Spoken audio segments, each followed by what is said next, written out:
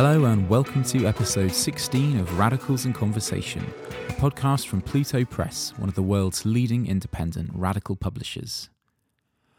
A few days ago, on 1st December, Andrés Manuel López Obrador, or AMLO as he's better known, was inaugurated as the 58th president of Mexico. A progressive politician often compared to Jeremy Corbyn and Bernie Sanders, AMLO's campaign for office galvanized people across Mexico. His decisive victory in July speaks volumes about the corrupt state of the Mexican political elite and the temperament of the people, and has potentially huge implications for the country, for the United States, and for the international progressive left. Pluto co-published AMLO's new book, titled A New Hope for Mexico, along with OR Books, on the eve of his taking office just back in October. And you can head over to plutobooks.com to check it out. If you hurry and get there before the 12th of December, it's also available at the very attractive price of £6.50 in our Christmas sale. Now, just 5 days in, it remains to be seen how much AMLO's presidency will mark a rupture rather than a continuity with the decline of the pink tide in Latin America. Discussing this moment of excitement and hope in Mexico, as well as the realities of the road that lie ahead, we're very happy to welcome onto the show John Holloway, author of Change the World Without Taking Power and Crack Capitalism, among many other books, and Raquel Gutierrez, Professor of Sociology at the Autonomous University of Puebla. John and Raquel recorded the following discussion from the university studio in Puebla, Mexico. Hope you enjoy. Here we are on Monday, the 3rd of December, 2018, just 2 days after the inauguration of Andrés Manuel López Obrador, better known by his initials as AMLO, as President of Mexico. It was a very dramatic, very impressive event, and it coincides also with the publication of a new book by Pluto Press called A New Hope for Mexico, written by AMLO. My name is John Holloway.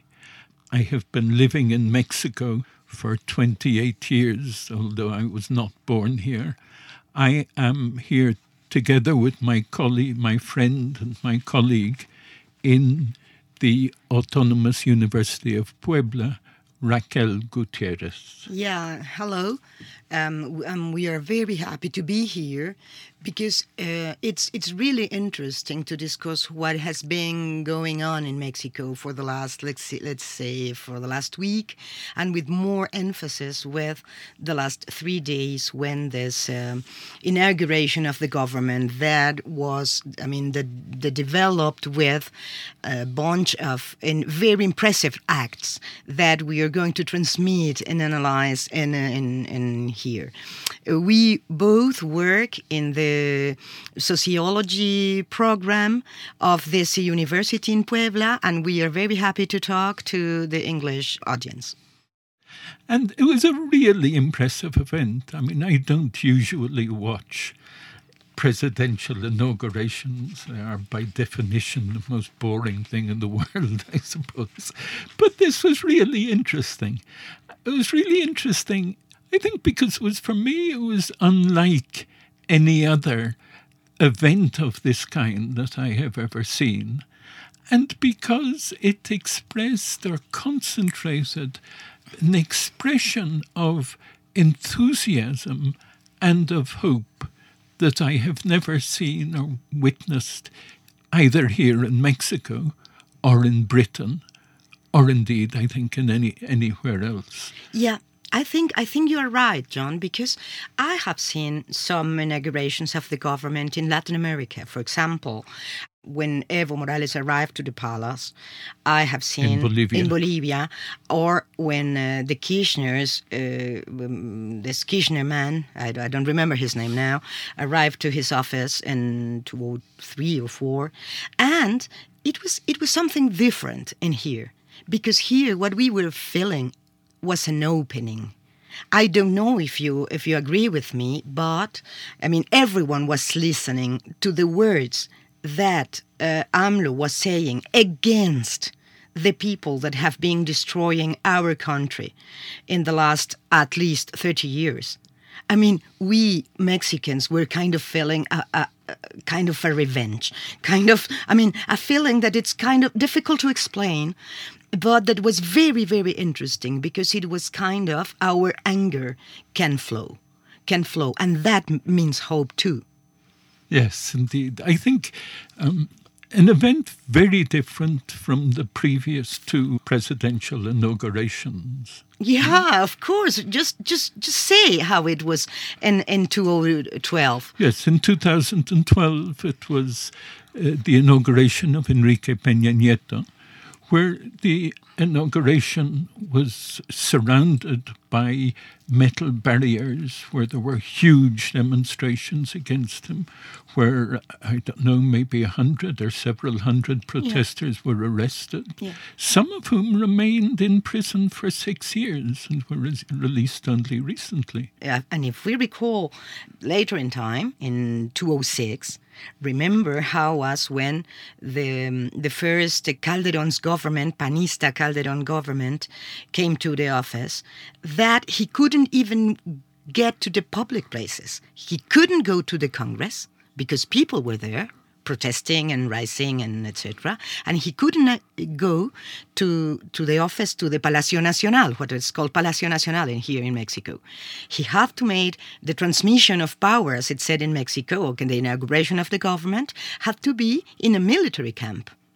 And then he went to put on a spectacle in the biggest place, the auditorium, the National Auditorium, that's called in Mexico City. He made his first talking to people, all surrounded by the military, in that place, that it's kind of a privatized place. Huh? Mm-hmm. It's really, the contrast is... The contrast is really extraordinary, because in this case we had on the television, we saw AMLO leaving his house in the south of the city, driving all the way into the center with people lining the roads, people as well, cyclists kind of catching up with him and talking to him through his open window. We had him arrive to the Congress and then afterwards as well deliver a speech not only at Congress but also in the central square of Mexico City to about 170,000 people. Yeah. So really an extraordinary change, and in that sense it's very hard, however critical we might be, it's very hard not to kind of feel this is really something different. This is something that we have to think about and try to understand. Talking about that, what John was saying about how AMLO left his house in a very modest car, just with 2 more cars going with him, and talking and getting close to all the people, and with only the municipal police there. What I was feeling when I was looking that, and I was talking to many people that I have gathered with, was how the securitization model of public life was dissolving. And I think that's important because that it's a very powerful symbol that we can live without all this security madness in our societies, in our streets, in our public places. We Mexicans have been living in this tremendous war on drugs, they say. I mean, it's a war on us, but with this security model, suffering that, I was feeling very happy about that. Yeah, I think I felt the same, because it's not just public security, it's actually a kind of security that grows from fear, that really penetrates deeply into the society. I mean, I remember that after the inauguration, people were commenting on the fact that he was driving with his window open. And it's not just public officials, it's an awful lot of people who just won't drive with their window open in Mexico because of the question of security. Yeah. So it was not, in that case, I thought it was not just demystifying the presidency, but also challenging this climate of fear that has become so powerful in Mexico. Yeah. And that was, we have to say that was really refreshing. It was refreshing. The contrast is very deep. Let's start by that. Yes. Just also with his speech in the main square, another thing that was refreshing was that he spelt out 100 promises. Oh, yes, he did. No, it wasn't just it was the whole show or the whole different approach, I suppose, to the style of the inauguration, but it was also the content of these promises.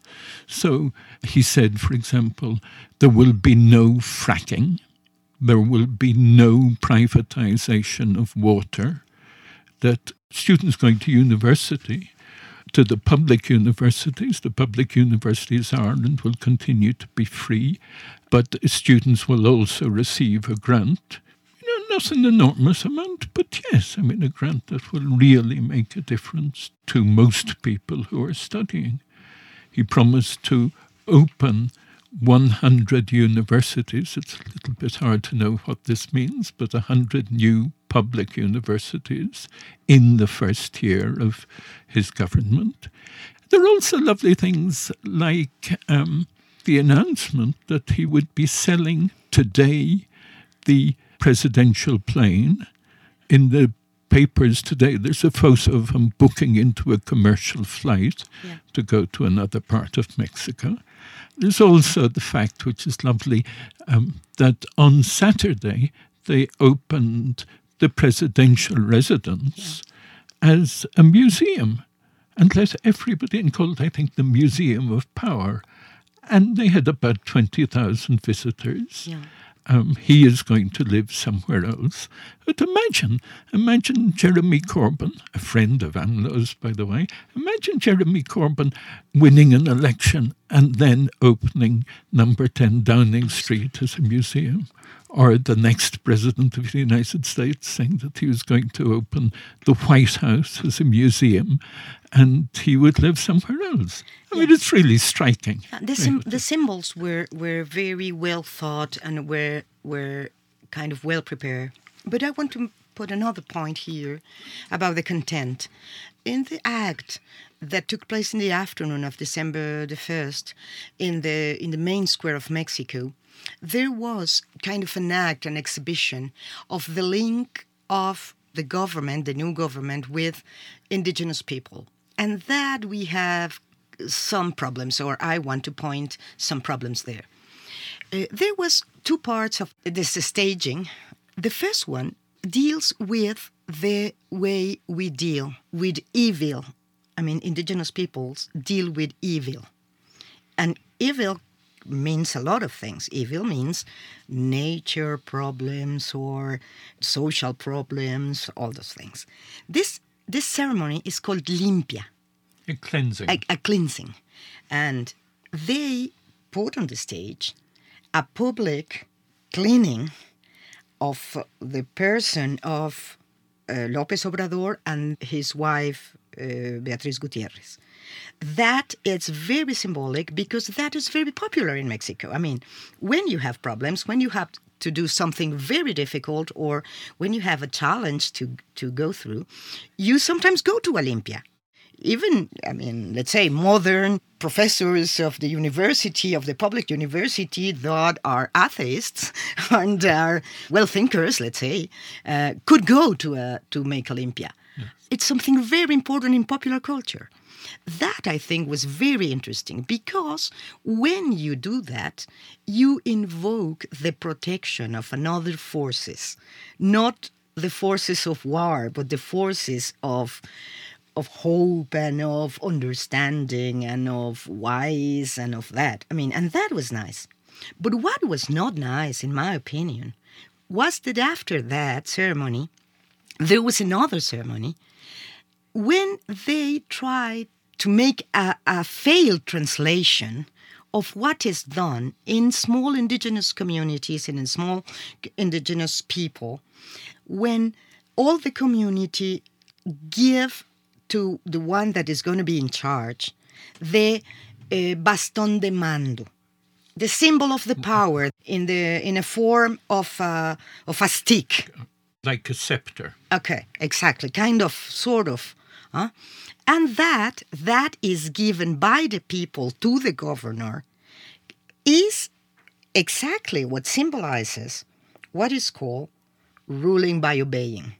Because it's people who give that big stick to the one that's going to be in charge for a period of time.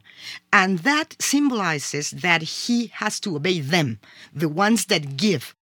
I think that it was really a misintroduction because we didn't know who the people that gave the thing were.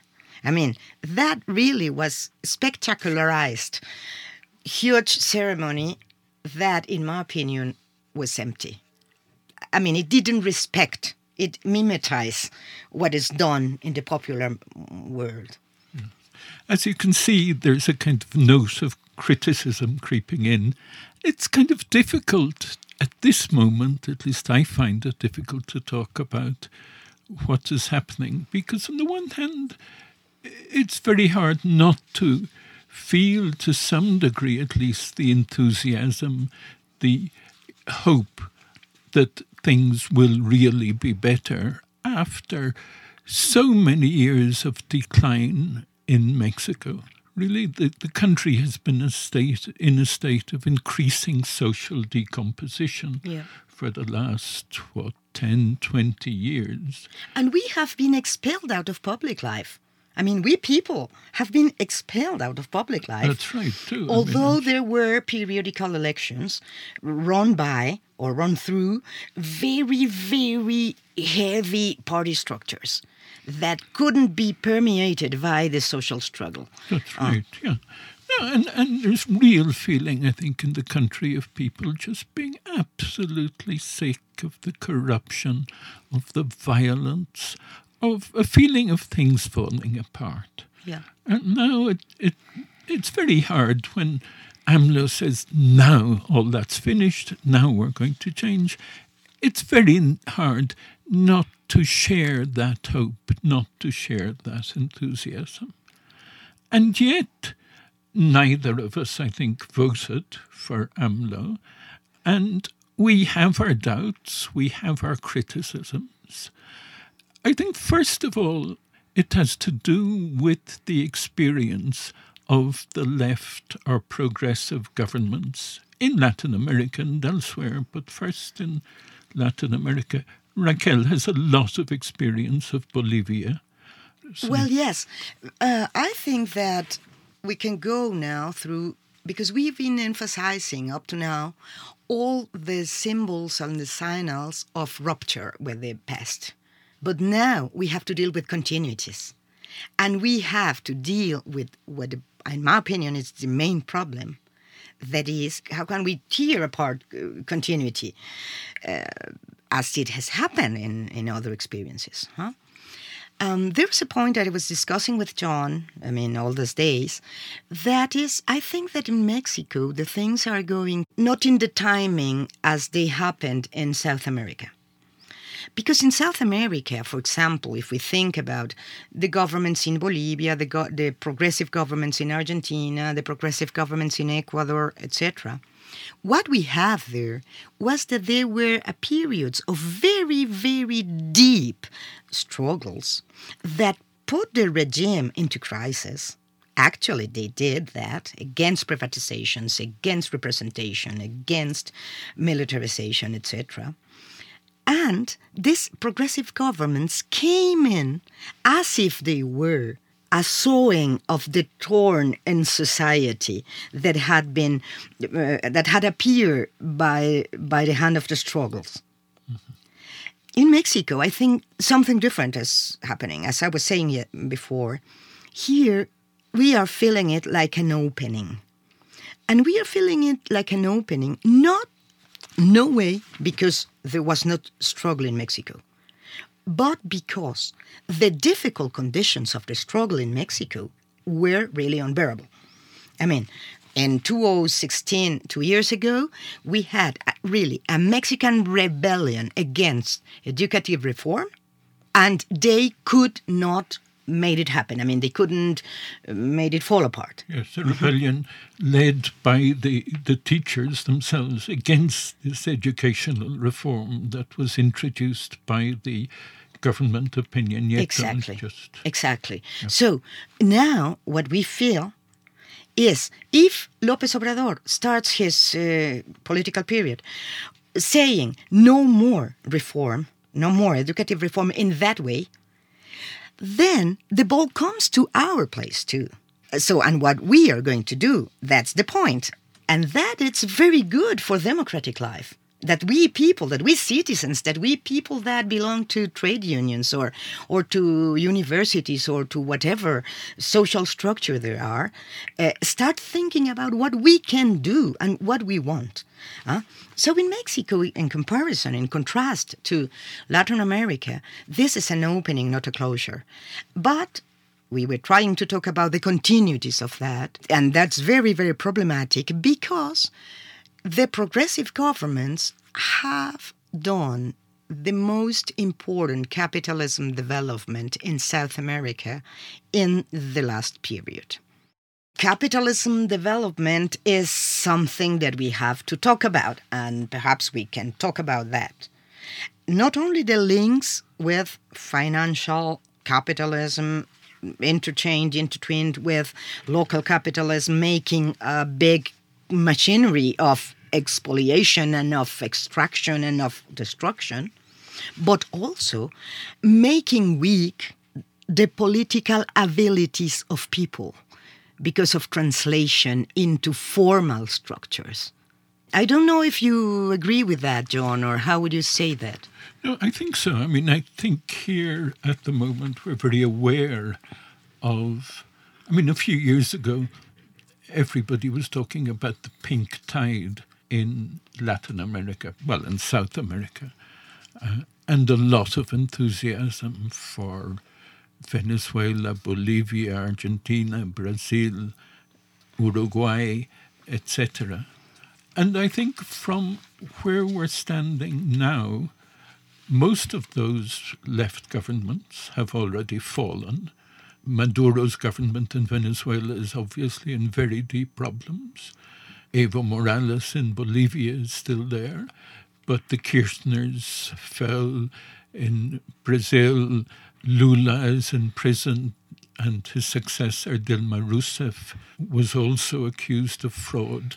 And not only that, there's a kind of feeling that the progressive governments didn't live up to expectations, but also that I think one doubt must be that they opened a disillusion, a disappointment that opened the way in turn for a most dreadful turn to the right.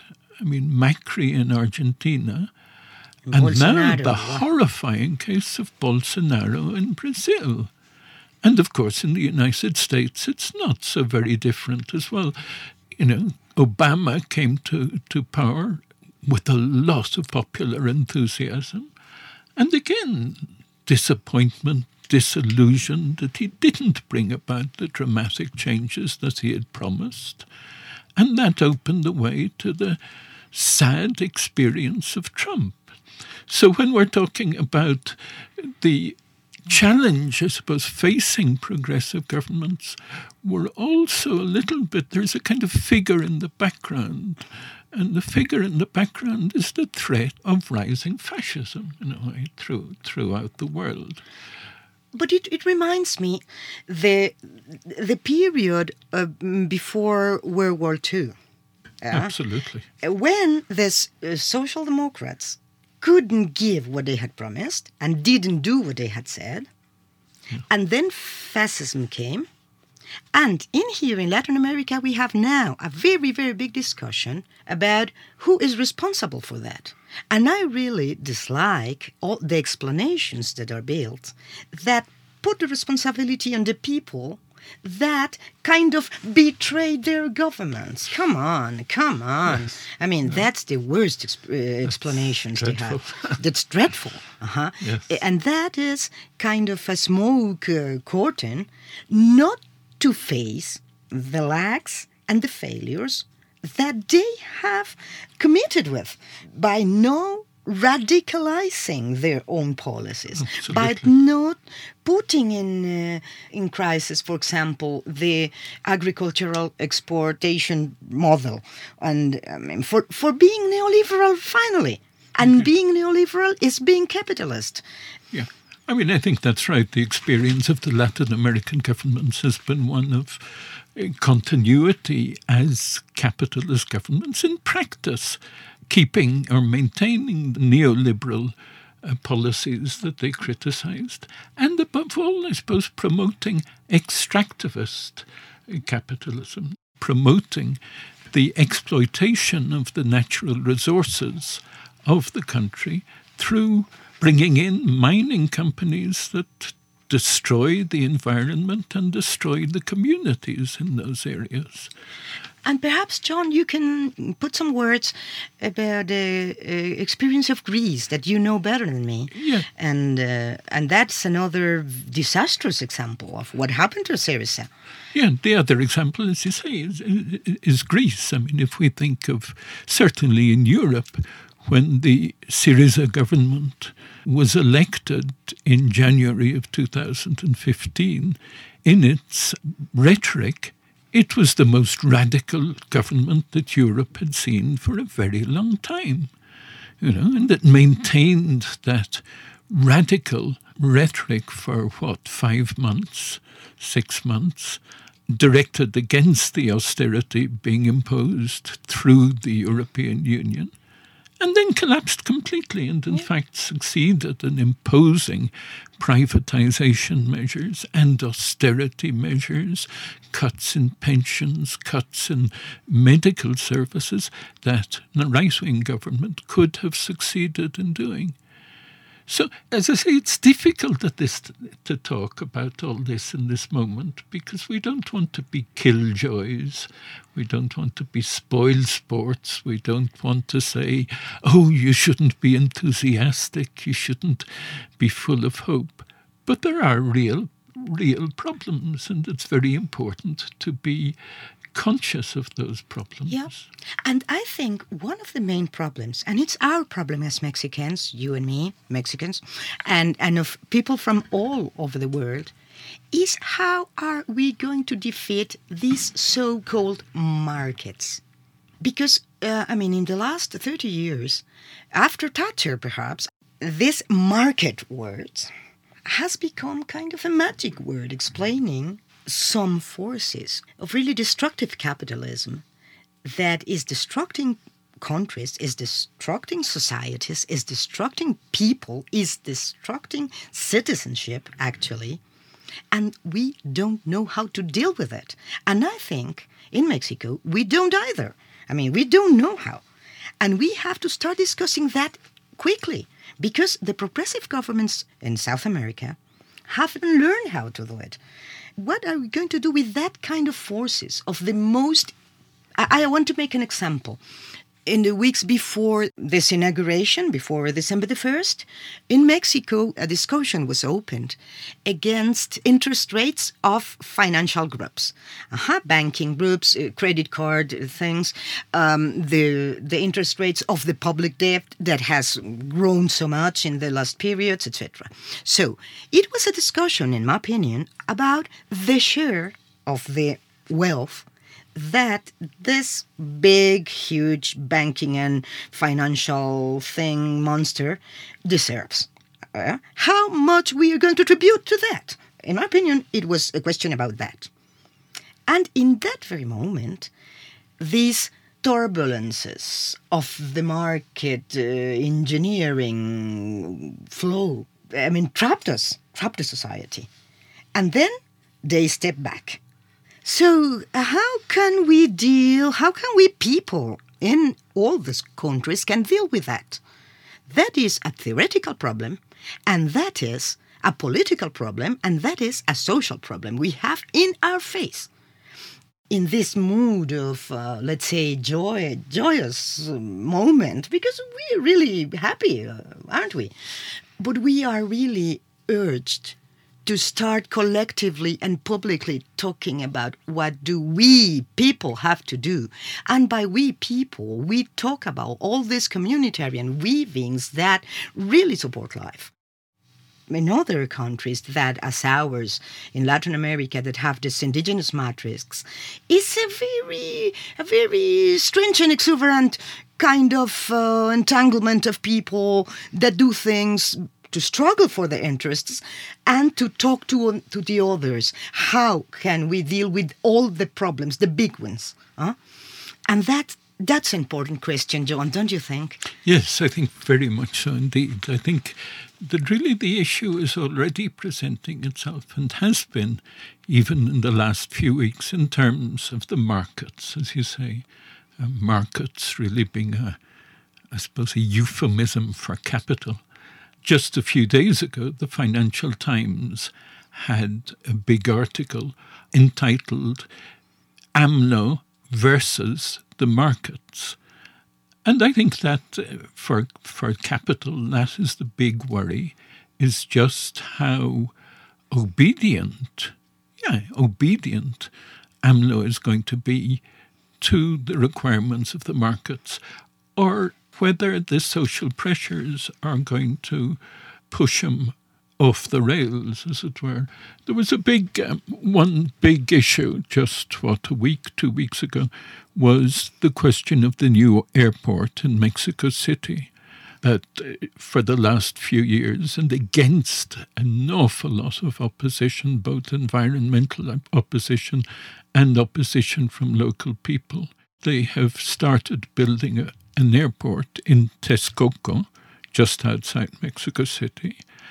AMLO took up the issue of whether it would not be better to open a new airport in a different place, and held a popular consultation in which the vast majority of those who took part supported the idea of closing down the airport that had already been started and opening another one.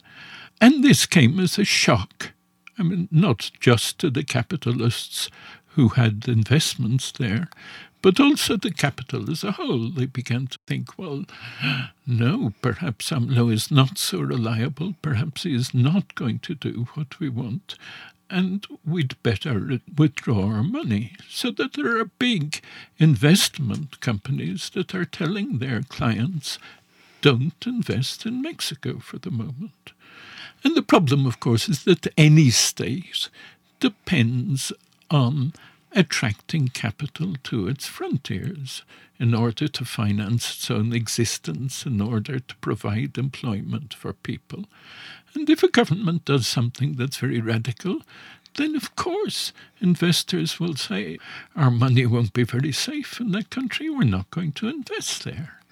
And it's really this pressure that over and over and over again has imposed the rule of capital on the most radical sounding governments.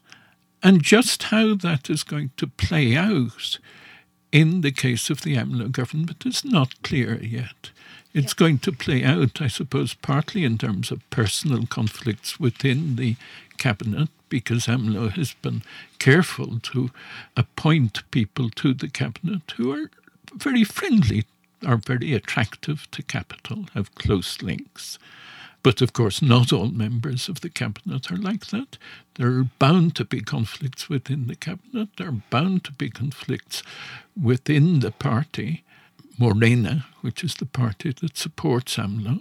And it would be completely wrong to underestimate the enormous force of capital. It's very hard to see how this government, or indeed any government, can break with that. Trying to summarize the things that AMLO has already said, and that we agree with him, I think. He has said no airport. And this airport thing, it was a great business called Nuevo Aeropuerto de la Ciudad de México. That was the most important project that really made, it was exactly the place where the unification of the dominant class through inversion was kind of working in. So that it's not only an economic hit, but it's also a political hit, I think. Because when a very, very big business sinks, all the people that were united when it was floating want to save themselves. Yes. So indeed. it makes some. It's I think a political intelligence there.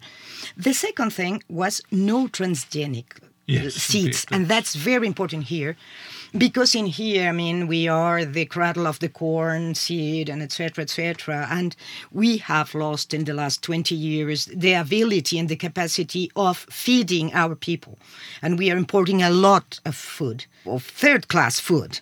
That's what we are importing.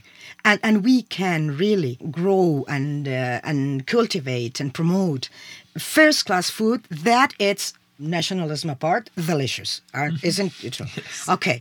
Then no fracking. That's important because this fracking industry is kind of destroying the world all around.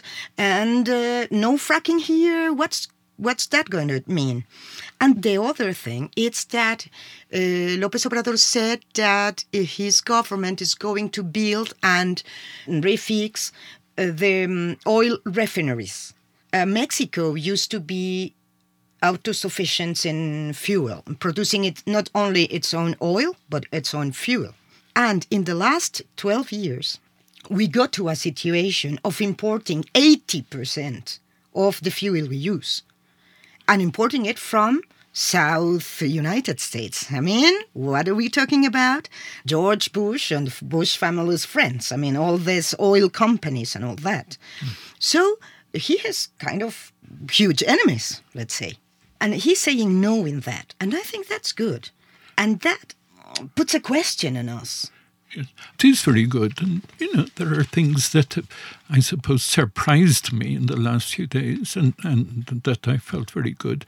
But on the transgenics, for example, at the same time as saying no, he has also appointed to the cabinet somebody very closely associated with the promotion of these transgenic crops.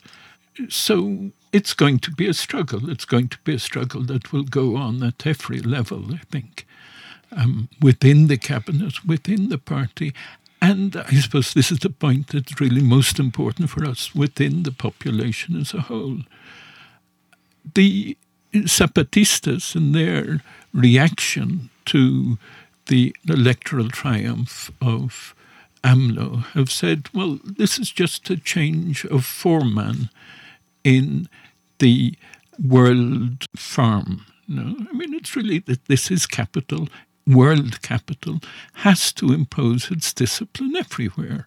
That's what AMLO will have to do, just as any other president or any other leader of state has to do. And we just don't want any foreman. We want to be free. I mean, that was their reaction. I suppose what I feel is that is basically right, but that it's missing something. And what it's missing on is just a huge surge of hope and enthusiasm. And somehow we have to think from that. And we have to think that in the next few years, we're going to see over and over again in different places a clash between this enthusiasm on the one hand and the sort of changes that the government, like it or not, is going to have to impose in order to keep capital happy. And really it's a question then of thinking, well, what do we do in this situation? I mean, I can think in very general terms, well, what we have to do is think in, against and beyond the AMLO government. We have to break in some way the grammar, the logic of institutionalization.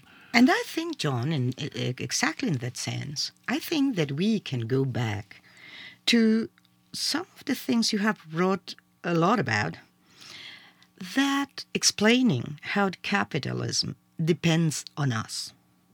Because if we have to really break our links to these things called markets, and how markets really depend on us, perhaps in Mexico, here, and perhaps with people from all the world, it would be very nice to make here a very big conference about how capitalism depends on us. And what can we do about it? We have already enough experiences of not being able to kind of domesticate this capitalism that depends on us with progressive governments. And we want to do it. And because we want to break capitalism, but we have to, first of all, make capitalism not to kill us, as we have been feeling here in Mexico for the last 12 years at least. So, I don't know, I would get not exactly in this against and beyond, but in this dialectical relation of how this world is, it's patas para arriba, we would say in Spanish. It's upside down. It's upside down, and we sometimes cannot understand it. In Mexico, part of the hope I feel is that we might have recovered the capacity of understanding how we can deal with things to make a better life for everyone, and how we can reconstruct the public and the commons. That's the way I feel, and it's up on us. Yeah, I think that's right. I mean, I think sometimes we talk about Mexico, and as we did a few minutes ago, about it really being a country that's falling apart. It's become horribly violent, horribly corrupt, and yet it's an exciting place to live. And I suppose it's exciting not just because it's not because of the bad side. It's also because there's a terrific tradition of disobedience.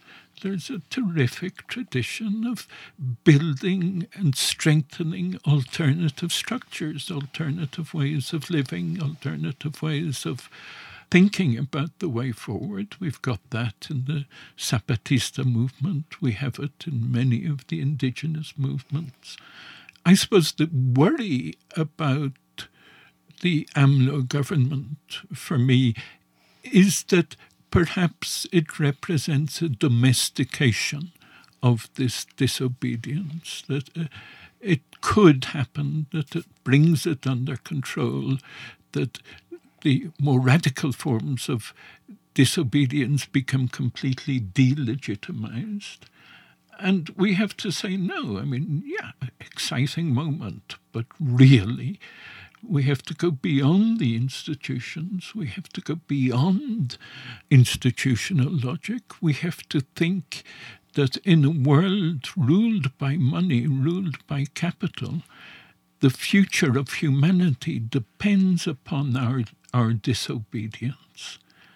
And we have to think what that means in the next few years.